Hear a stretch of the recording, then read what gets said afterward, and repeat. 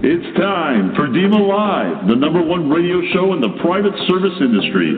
DEMA Live is a radio show that allows private service professionals to discuss topics that pertain to their industry. Now, here are your hosts, DEMA National President Matthew Hack and private service professional DJ Haverkamp. Hello and welcome back to another edition of DEMA Live. DEMA Live is a radio show intended to bring private service professionals, product suppliers, principals, and recruitment agencies together to discuss topics of interest to the high net worth service industry.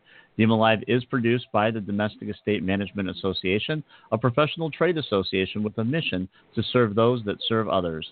Our website is www.domesticmanagers.com.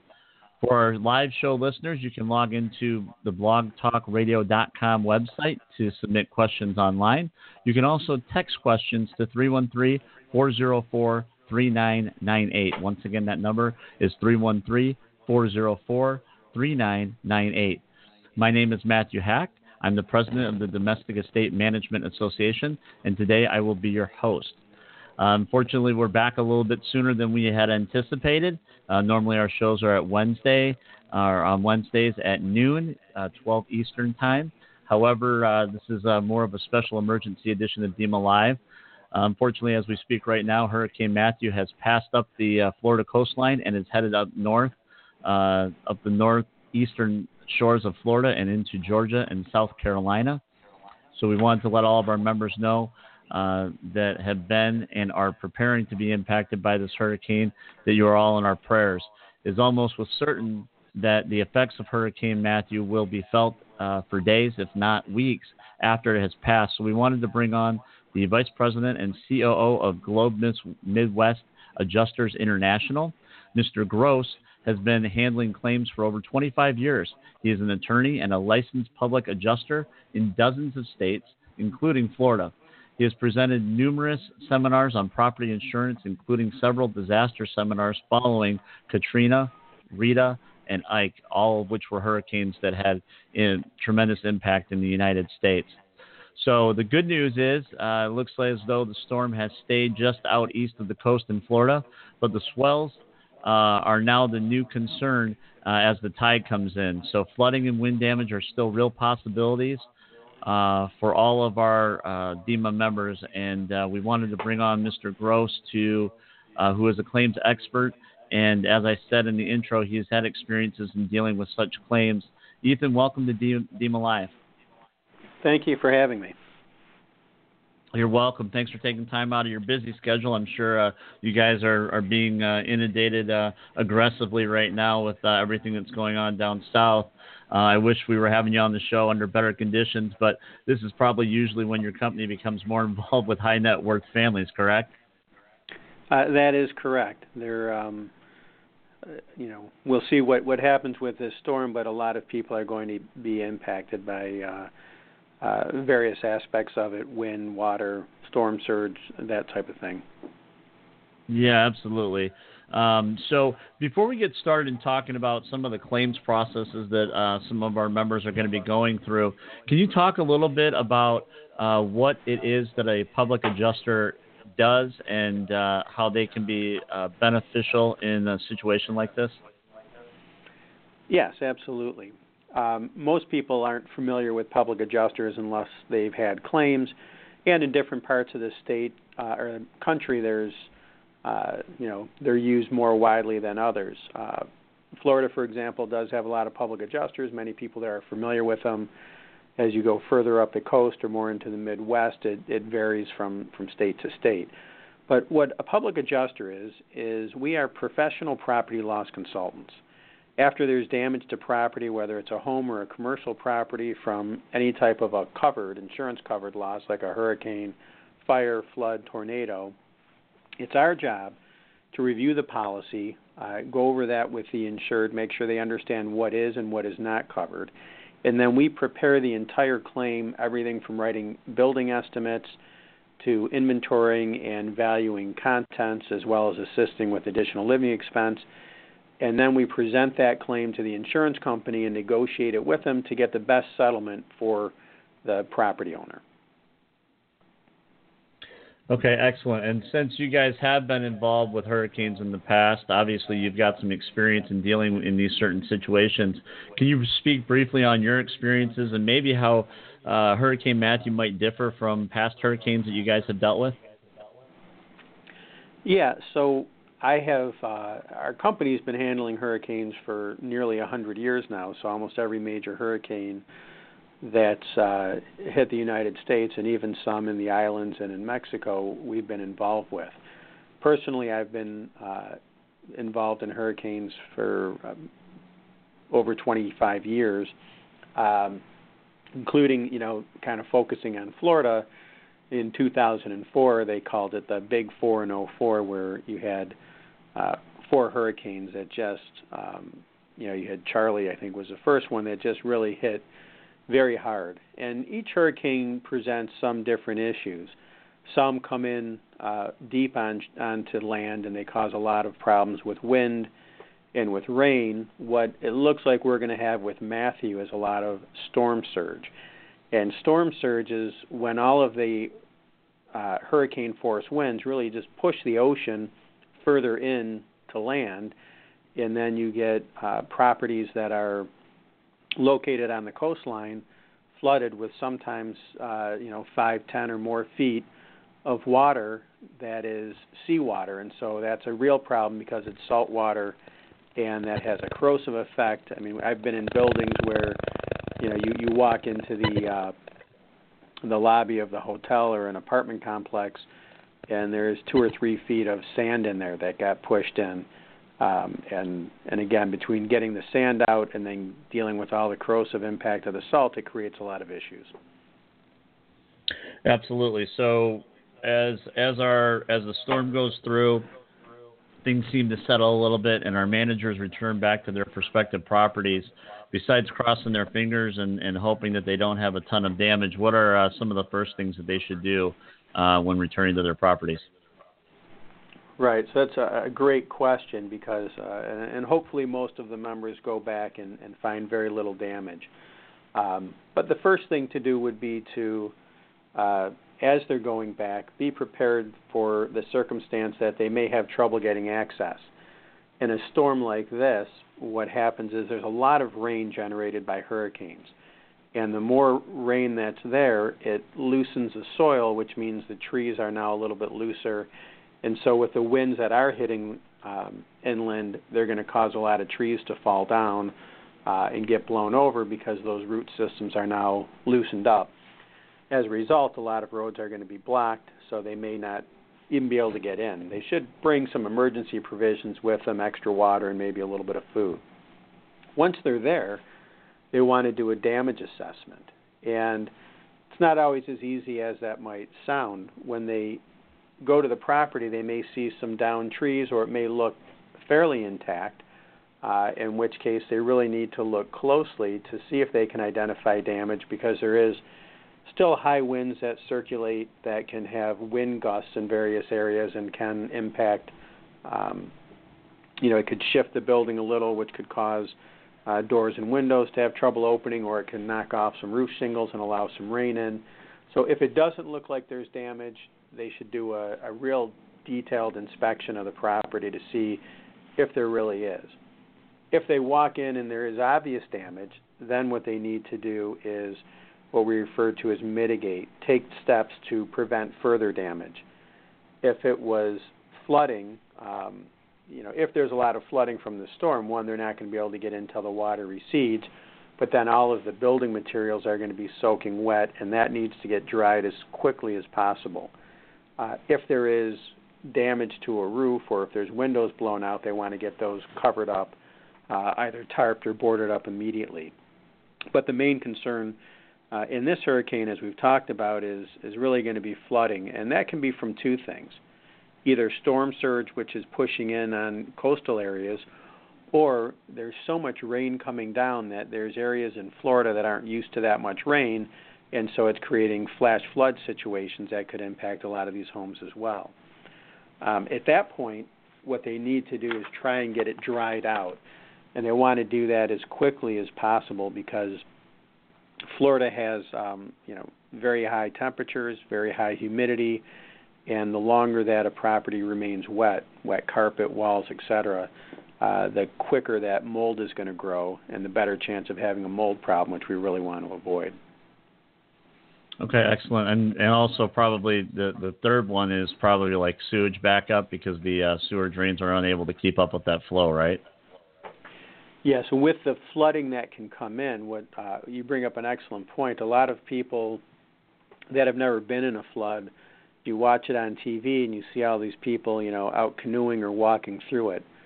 Floodwaters, it's not just like a river rose and now it's all clean, river or lake water that you're walking around in. That floodwater is mixing in with the sewage systems, which is now very dirty water. So it's all contaminated. It's what we in the industry refer to as Category 3 water, which is the dirtiest water you can have. So the water that's going to, if somebody has a flood in the property, it is going to be mixed in with sewage, and it's going to be considered Cat 3, which is a very dirty water and will need to be treated accordingly. The cleanup will be. Okay, and obviously once the mitigation process has begun, and if they do have damage and they've begun the mitigation process, what do they do? Are people allowed to just go ahead and start calling companies, or is this a point where they have to reach out and contact the insurance company to find out who they have, what the next steps the insurance company wants them to take? Right. So another good question. So let's kind of walk through here. They come in, they find damage, and immediately they need to do some mitigation, potentially. If it's marginally stable, meaning if they go into a property and there clearly was water that's receded, but there's a lot of wet materials, they'll want to act quickly, but they should notify the insurance company right away. And the reason for that is twofold. They need to notify the insurance company and give them as detailed information as they can about the extent of the loss, because oftentimes insurance companies are going to prioritize how they're going to respond depending on what you say. So if somebody calls and says, yeah, it looks like I have a few shingles that got knocked off, or I have a broken window, that person may not get any real response for days or weeks.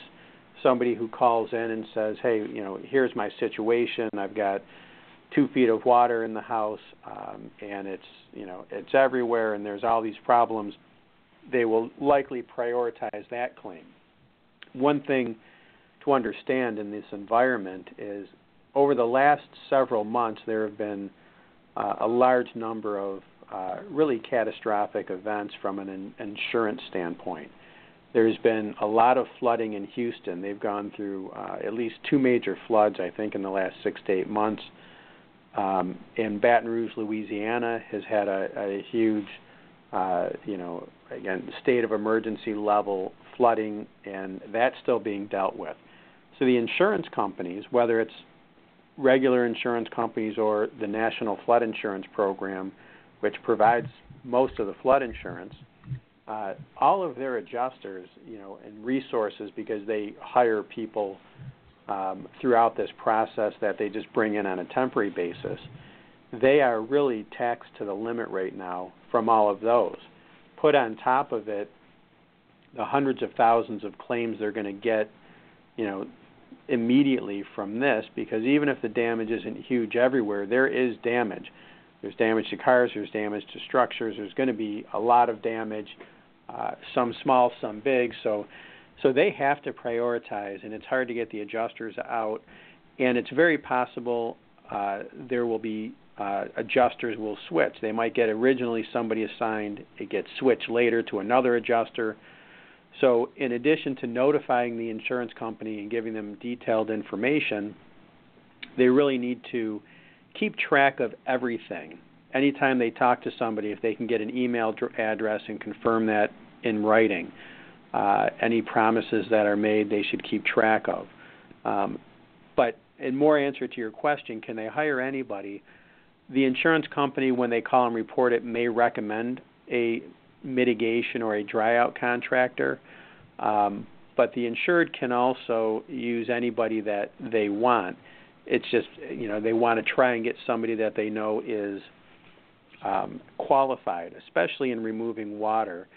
And what you would look for or ask for is that company, have they been around a while? Do they have references? Are they reputable? And if it's a water removal situation, they should ask if they are what is referred to as IICRC certified.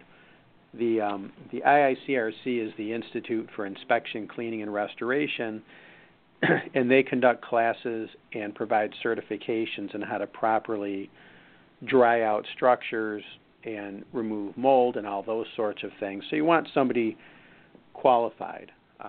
So as you go through that mitigation process, that's what you want. I will provide a little warning to all of our DEMA members and listeners that following this type of a storm, it's going to be difficult to find available mitigation contractors.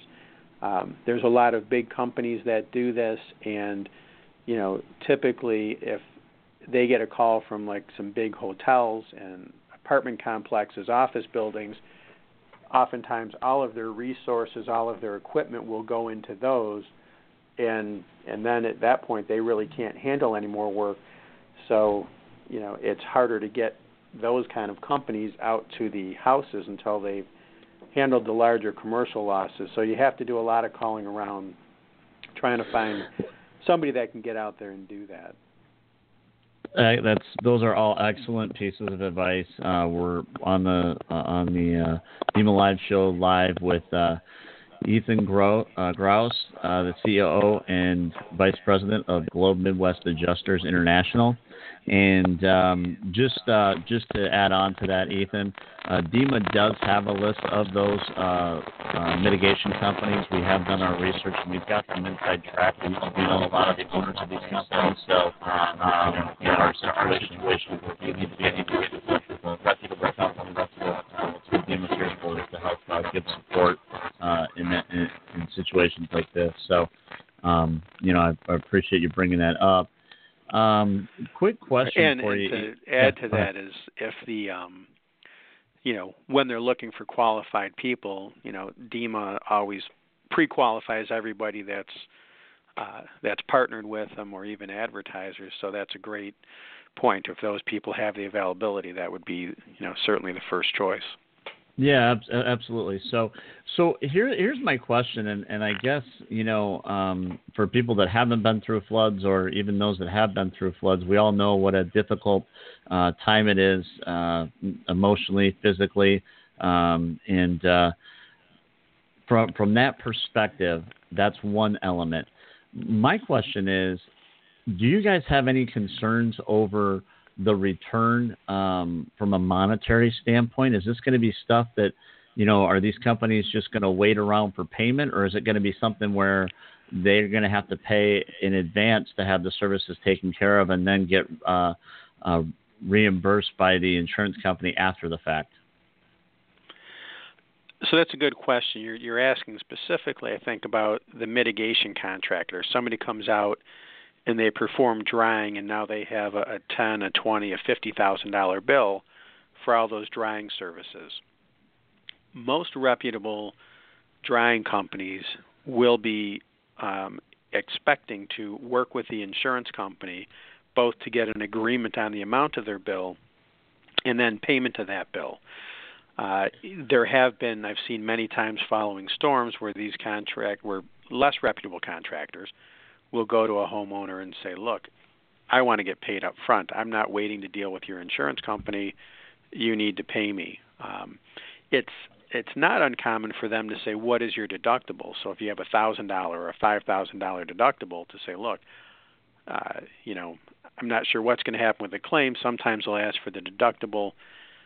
I usually try to get my clients to not have to pay that because the deductible can be taken out of some other part of the claim. But the other concern when you're dealing with flood is making sure that there is actually proper flood insurance to pay for these bills. And if for some reason, you can have a property that's far enough off of the coast that they weren't required to carry flood insurance, but now because of the combination of the heavy rains and other factors, their property got flooded. If they don't have flood insurance, there may not be any insurance. And if there's not, then these mitigation contractors are going to absolutely demand payment up front. So, Ethan, I have a question then. In areas where you're not required to have flood damage, do you guys recommend that these high-end estates still have flood coverage just in case in situations like this? Yes. What I have found is if you're not in a floodplain, it's not required. Because the reason most people have flood insurance is if there's a mortgage on the property and they're in a floodplain, the mortgage requires it. Otherwise, people don't even think about it. But if you're not in a floodplain, to add coverage for flood is not that expensive because you're in a very low-risk area. And you bring up a good point in general about more of a pre-loss planning. We've dealt with numerous high-net-worth individuals in our career that have beautiful homes, homes anywhere from 10,000 to 30,000, 40,000 square feet. And what amazes me is the variations on insurance. There are some very high-end insurance companies that are specifically designed to insure high-value homes. And those typically will include all the bells and whistles that you would want to get, like a flood coverage, but also have additional coverages built in. And so they're going to be a little bit more expensive, but they're going to be worth it because when those adjusters come out to handle the claim, they're not going to be awestruck when they walk into a 20,000 square foot home. But I've had probably more high net worth individuals insure with what I would refer to as very low end or average insurance companies that you would find on on an 800 square foot home. But they'll still sell the insurance.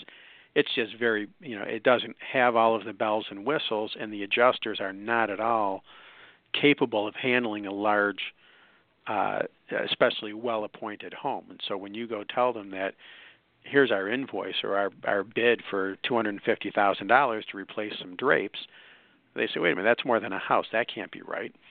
So it's, but people tend to put their insurance coverage on the back burner or just assume, hey, I'm fully covered.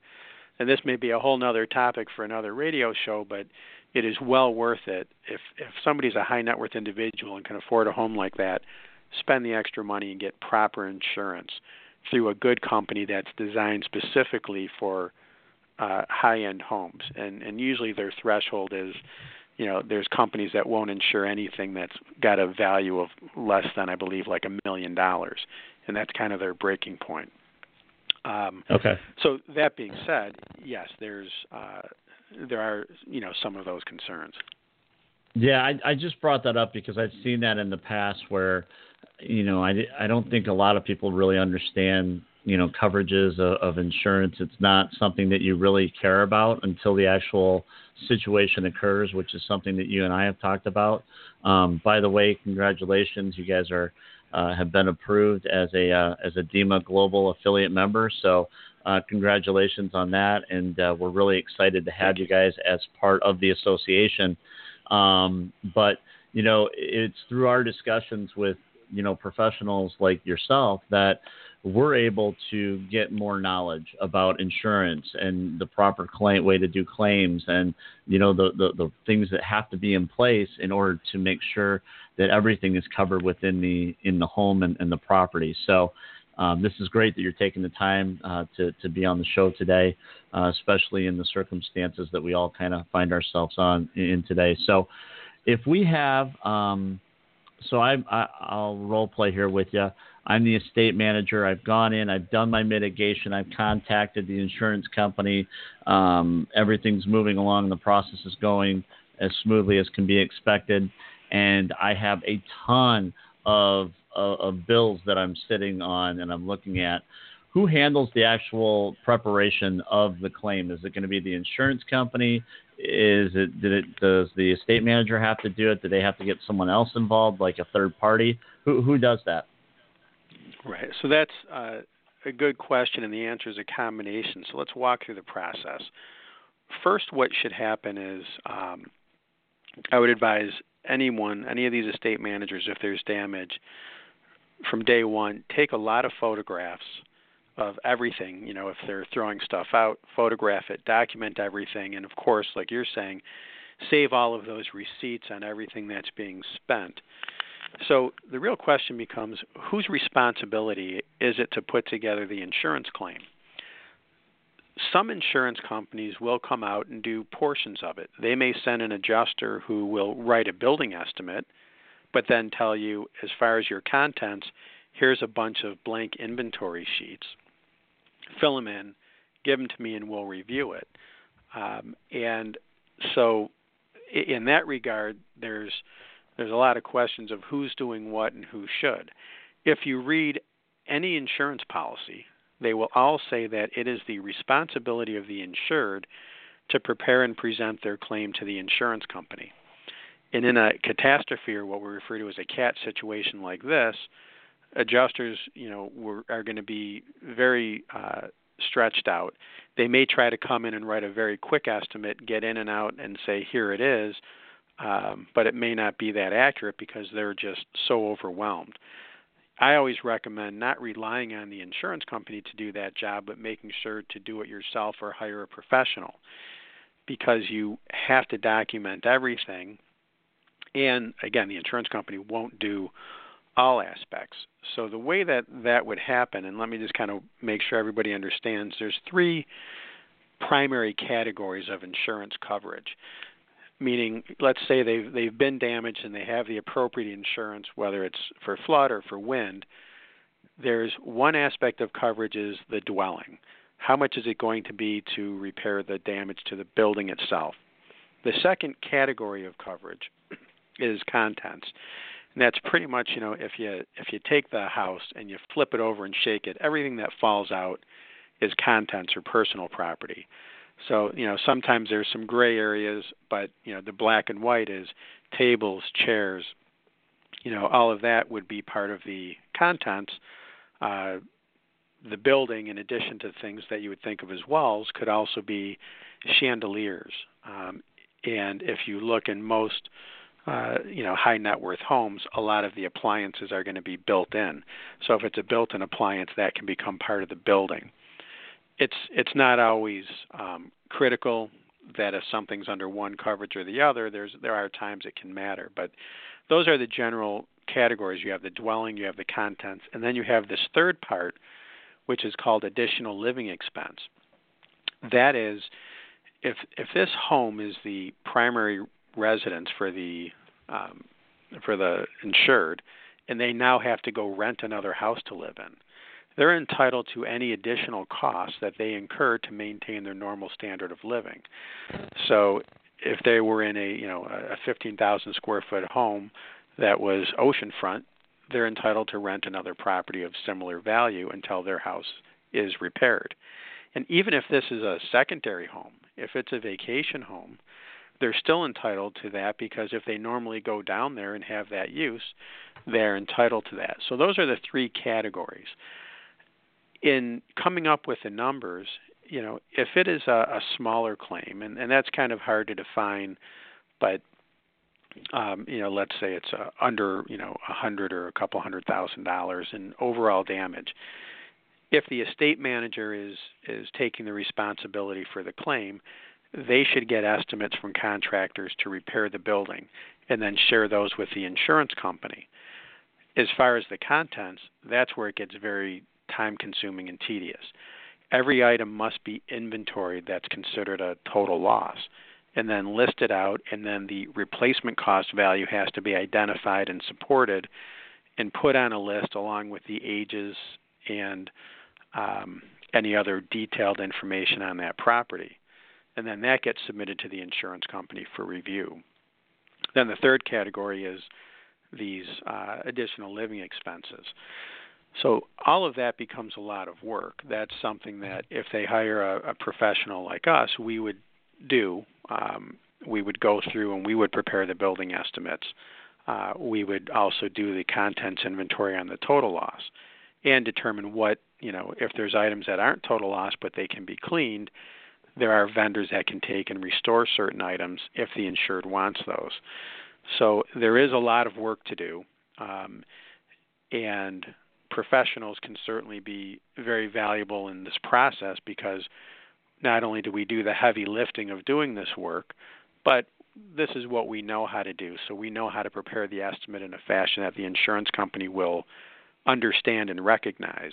They won't agree with it necessarily, so we'll have to negotiate it and battle for the right number, but they'll at least understand it. Same thing on the contents. We know how to back it up, work with experts to get support and submit it, and then negotiate those claims with the insurance company. But there will be interaction. If we're handling a claim, we work with that, property manager or estate manager to make sure that, hey, is there other stuff that we don't see? Because they may say, look, in the first week, we threw out a bunch of stuff. Well, great, you need to give us more descriptions, show us the photos, tell us what was thrown out. Or if they say, yes, we threw out a rug, great, do you know who you bought it from? Can they give us a replacement value? Absolutely, and I think that, I think you might be being a little too modest about the stuff that you guys do. I've been to your offices. I've had the opportunity to take a look at some of the binders that you guys put together when it comes to these inventory item action lists, and they are amazing. Whether it's going online and getting and researching particular handbags or whatever. Whatever they might be having to replace, you guys do a phenomenal job with that. So I would highly encourage anyone to reach out and talk with you guys about that. It can be a lot of work putting it is a lot of work putting it together. There's no question, and doing it right. So the insurance company, you want to create as little chance for them to fight you on something by answering the questions before they're asked. Well, not only that, but I think that, hiring a professional to come in and do something like that, I think that someone who's going to be coming in is going to be in a little bit of a different mindset than someone who is actually involved in the process. That's an emotional time. You're not necessarily thinking straight and clearly. So having someone like you guys being able to come in and ask, the questions that need to be asked, I think that's a huge piece that can really help these estate managers during these difficult times. So, right, because the estate manager is going to have a lot of other stuff to deal with, and getting the estate back online and coordinating with all the other employees. I have one. I have one. Correct.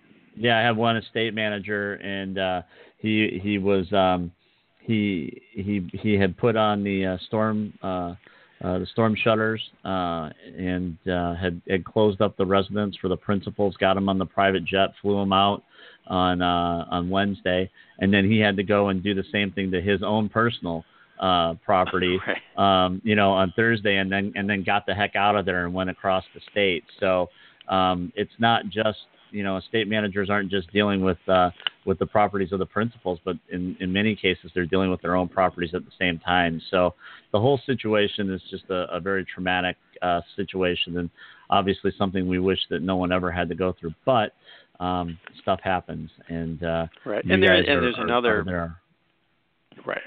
point to consider too. Because of the time we have and everything else, I'm kind of simplifying. Here's what needs to be submitted, but all of that has to be done in conjunction with a detailed policy review, because if anybody's read their policy, and I will tell you most people don't, they're very complicated. They give coverage, they take it away, they give it back. There's limitations. So if you call something this, it might be limited. If you call it that, it's not. So there's a lot of that needs to be done. And then there's also a lot of strategy and decisions that are really the business decision for the estate manager and the principal to make, that we guide them through to say, look, here, the insurance company is going to pay $100,000 to clean and restore these drapes. Do you want that money to go right to the restoration company to clean and restore these drapes, or do you want to take that $100,000 and put it into new drapes because maybe you were thinking of replacing them in the next year anyways? Insurance companies don't always tell people, or rarely tell people, what their options are. Right. For example, you can spend the money where you want, how you want. It doesn't all have to be exactly done this way, and so we give everybody those options as well, including where they can stay on a temporary basis. Because I've had very high net worth individuals told by the insurance company, go stay at, some very cheap $100 a night motel, and they don't know that that's not an option. It's like, no, you can go stay at the $900 a night hotel because that's your standard of living. So there is a lot of that part of the process as well, which is just the knowledge and understanding of how insurance works, what you're entitled to, and if you don't ask and don't tell the insurance company, they're not going to tell you, and then many times they don't know, especially in a storm situation, because these adjusters that are referred to as CAT or storm adjusters, they're just coming through. They're in and out. It's not like an isolated claim where you might get a more senior representative from the insurance company out to your nice house that had a fire and everything else is a normal environment. Yeah, absolutely. It's not just one claim, it's hundreds of thousands of claims, it sounds like. So they're all going to be busy going in a million different directions. For those that have not read their policies, which I'm sure everyone has read their policies, as you just stated. But those that haven't, are there deadlines or requirements that they should be aware of or that they should look through the policy to find out about? Yes, there are oftentimes various deadlines in an insurance policy and requirements of what must be filed. Sometimes those are state requirements or limitations that would be listed in the policy.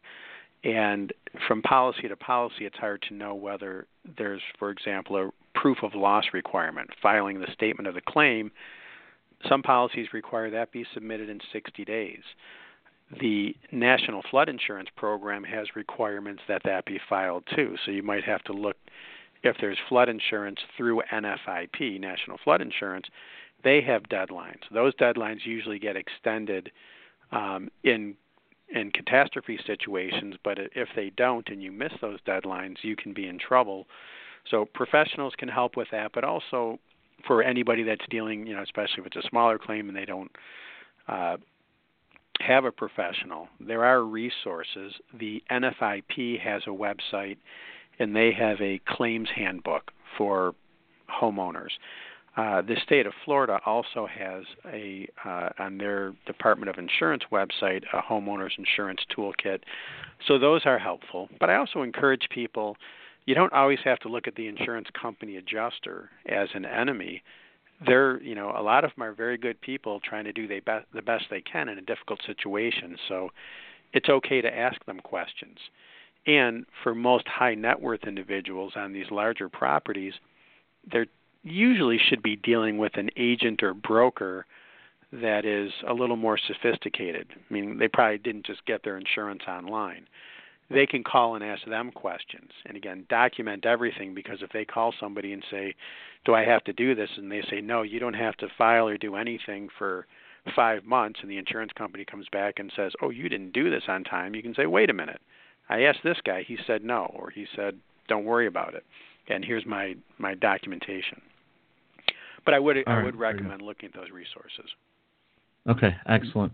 Well, listen, I really appreciate you being on the show today, Ethan. I think that you have been a valuable asset to any of our members that are going to be going through anything with regards to Hurricane Matthew, and for people in the future that might be going through any other type of catastrophes that might occur. So we just want to thank Mr.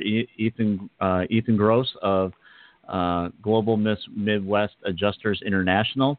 Once again, they are a new global affiliate member of DEMA. We're excited to have them on board and to be able to have their experience and knowledge as a backup piece in continuing education for all of our membership. So, Ethan, thank you so much for being on the show. Thank you for having me. I appreciate it. And yes, all the members, please let them know if they have questions, they can call me, and whether I get engaged or need to be involved, I'm happy to answer questions and give them whatever advice I can to help them through this difficult time. Absolutely. And if they do want to get in touch with you, how can they go about doing that? So they can call our office, 888-352-2100. That's the main office, and they can ask for me, and I'll be happy to talk to them. They can go to our website, or I know a lot of times people will go directly through you. If they call you, you can feel free to give them my number, or to circulate my phone number and email to anybody who might have a question. Excellent. Thank you so much. And you guys have a website as well, right? Yes, it's globemwai.com. All right. Thank you very much, Ethan, for being on the show today. That'll do it for this edition of DEMA Live. We will be back with our normal scheduled show next Wednesday at 12 Eastern Standard Time, when we will have Mrs. Green back on the show talking about how we can all impact the sustainability of the properties that we manage and take care of. It should be a great show. But until then, our prayers and thoughts are with anyone who is being impacted by Hurricane Matthew. If you need anything or support from any of our DEMA affiliates or DEMA National, please do not hesitate to reach out and get in touch with us. We look forward to hearing from all of you and hearing about that you're all safe and sound, and hopefully that there wasn't too much damage sustained. So thank you very much, and look forward to seeing and hearing from everyone on Wednesday.